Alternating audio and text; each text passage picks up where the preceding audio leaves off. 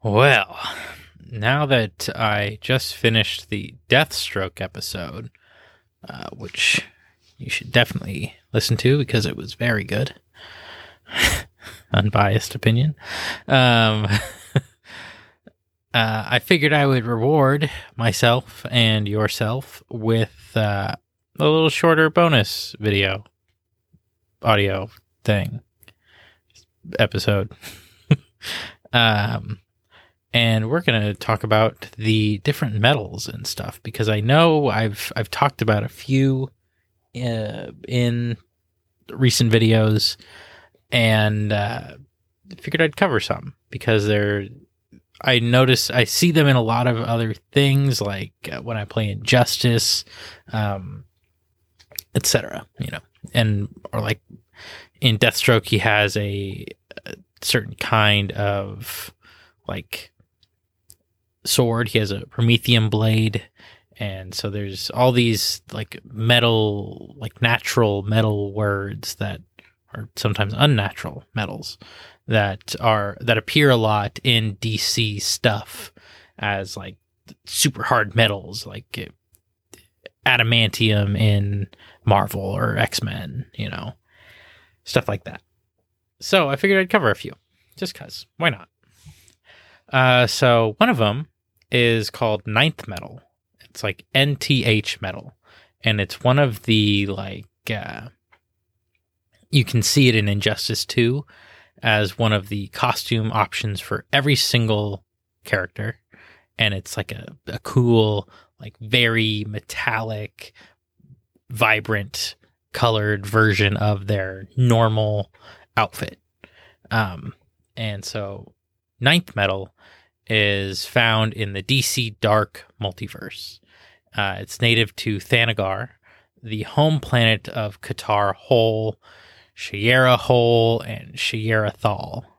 And among the unusual properties of Ninth Metal, it has the ability to negate gravity. It allows a person wearing an object, such as like a belt made of Ninth Metal, to be able to fly. In addition, Ninth Metal also protects the wearer from the elements and speeds.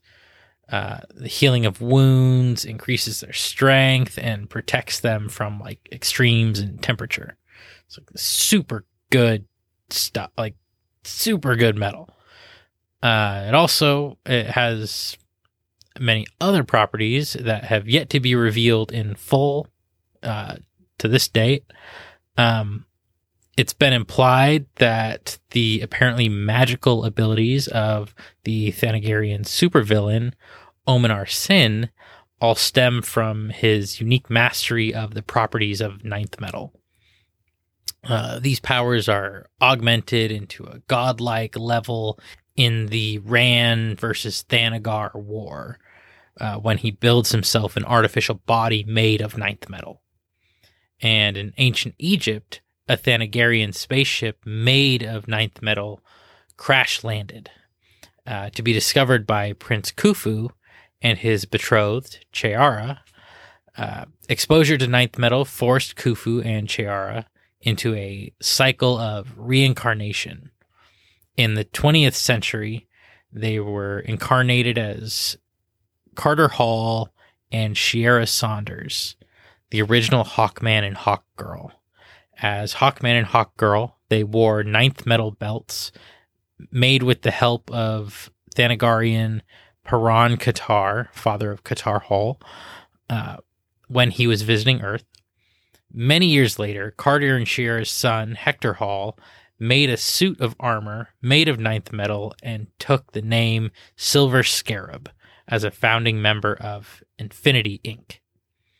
The suit provided him with protection from attacks, allowed him to fly, and to project solar energy blasts, and let him lift giant weights, super strength. The current Hawkman and Hawkgirl continue to wear Ninth Metal, and Deathstroke once had a Ninth Metal suit in the New 52 series. Members of the Legion of Superheroes wear flight rings made of an alloy of Ninth Metal called Valorium. In some other publishings, Ninth Metal has the capability to destabilize magic because magic is canon to the DC universe. That's where you get Shazam and Black Adam and all of them. They use magic. And it's mainly utilized by Thanagarians in the JLU continuity, but has been used by both Batman and Green Arrow against their more supernatural foes, because they're the ones that mainly deal with the magic people. In recent publishing, the mysterious Ninth Metal is treated as a sentient, well, semi-sentient, like thing with mystical properties of its own.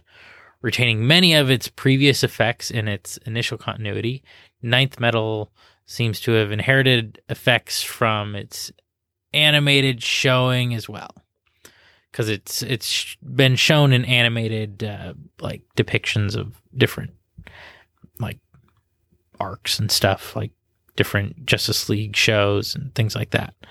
Qatar Hole having used it to negate the intangibility of an army of evil spirits when battling Gentleman Ghost. A couple of unique attributes the alloy has is creating and sharing a symbiotic link with whomever it bonds itself to. So not only healing and regenerating destroyed anatomy, but restoring long thought lost attributes of the wielder in its unadulterated form.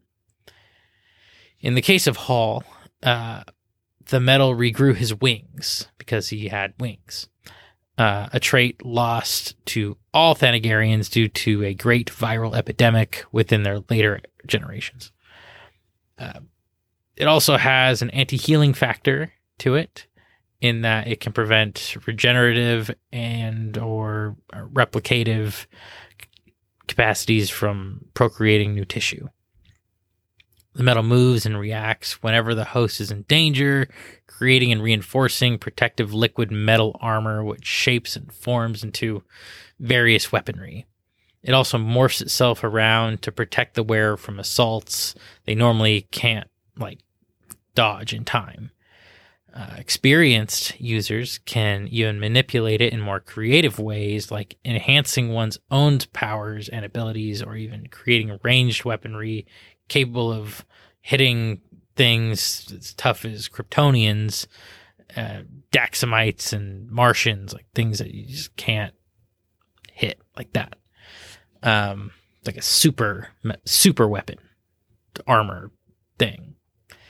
Ninth Metal shares an attunement with the Dark Multiverse, home of Barbados and his army of nightmares. It fuses with, kind of like alternates the ones who utilize its substance in order to give supernatural powers onto the wielders by bending the rules of physics to do it. Due to its, unique property to channel its dark energy, the people of the Dark Multiverse are also vulnerable to the Ninth Metal, being one of the few things that can hurt Barbados. The Dark Knights and the vast group of horrors waiting out in the dark dimensions below creation, due to their odd natural state of physics, making them immune to whatever effects inflicted upon them by the previous multiverse and its people. So, when it gets brought up, it's a very cool thing. Or when you see, like, if you're watching a DC show and, like, armor, like, morphs around their body to, like, block something from them, they're probably using Ninth Metal, and they won't explain it, and you'll just think it's part of their superpower, but it's just like this metal. And that's what also gives Hawkman and Hawkgirl the ability to fly and all kinds of stuff.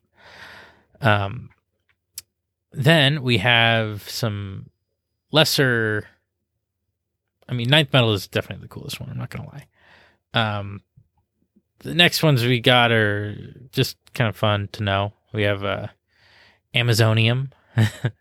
when Wonder Woman first hit the shelves in 1941, the All-Star Comics number 8. She came along with a lot of cool toys. She had an invisible plane, a magic lasso that forces people to tell the truth, and mystical bracelets called the Bracelets of Submission. And right, she has a whip and Bracelets of Submission. The bracelets are what we'll be focusing on, though, because they're made of a really strong metal called Amazonium.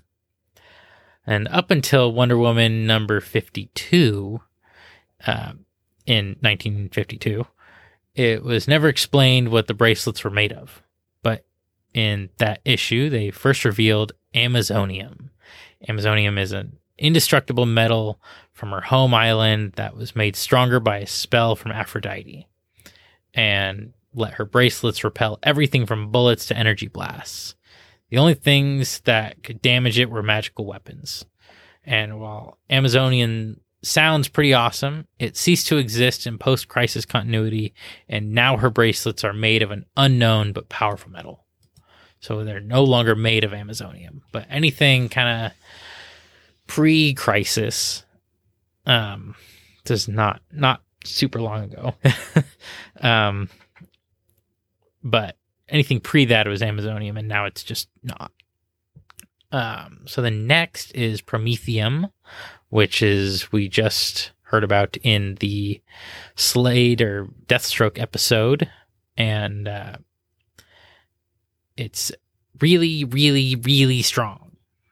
In 1981, the new Teen Titans number 9 introduced the metal called Promethium, which was first created by Steve Dayton, the stepfather of the Teen Titan Changeling, named after the Greek myth about a man who gave fire to men and was cursed for eternity. Promethium is more than just indestructible. It can also give off limitless energy as a power source. And it comes in 2 flavors, depleted and volatile. Depleted Promethium was used in the cybernetic parts for the superhero Cyborg, giving him incredible durability that even Superman couldn't break. And volatile Promethium can be used as a power source or like a bomb big enough to destroy the universe. But it has side effects of mutating everyone around it, so it's not something you want to make a suit out of, unless you have healing like Deathstroke, who has his suit made out of Promethium, and his staple sword, his classic sword he always carries, is made out of Promethium. Makes it very, very strong, right? And Cyborg that's why he's so strong and can do all the things he can do, because he has his whole body's made of Promethium. So then, another superhero named metal, we have Supermanium, which you might be able to guess which superhero made it. You're such a good guesser. Yeah, it was Superman, of course. Made Supermanium back in 1949. And in the story of World's Finest number 41, he, a group of people saved by Superman got him to use his bare hands to make a new metal from a super tough ore. And he called it Supermanium. So he made it himself. So he just crushed a bunch of stuff together and matter and stuff and made it. But the idea of a metal that only Superman could bend came in handy. The new element, Supermanium, showed up later on a Superman comic, and its origin changed to a metal Superman forged in the heart of a sun.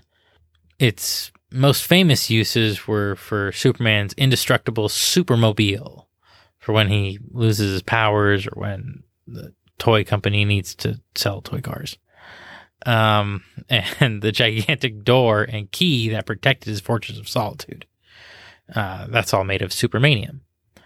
And so supermanium was also a metal the Man of Steel would use to make prisons for Brainiac and Lex Luthor, but supermanium hasn't come back since 1985's Crisis on Infinite Earths.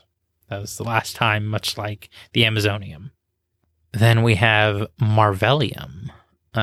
It's one of the least well-known on my list of metals, but Marvelium goes all the way back to the Captain Marvel Adventures number 100, back in 1949. In the story, Captain Marvel's archenemy and mad scientist, Dr. Savannah, went back in time to steal the mystic bracelet of the wizard Shazam, making himself a ghost who Captain Marvel couldn't touch. So he went back to create a series of evil clones to fight him, and so Captain Marvel created the new metal Marvelium. He says Marvelium is one of the world's strongest metals, so strong that only Captain Marvel himself can mold and shape it. It's also impenetrable, even to mystic beings, because in that clique of heroes and villains, they use magic. So like Shazam's magic, Captain Marvel's magic, they're all like the magic guys.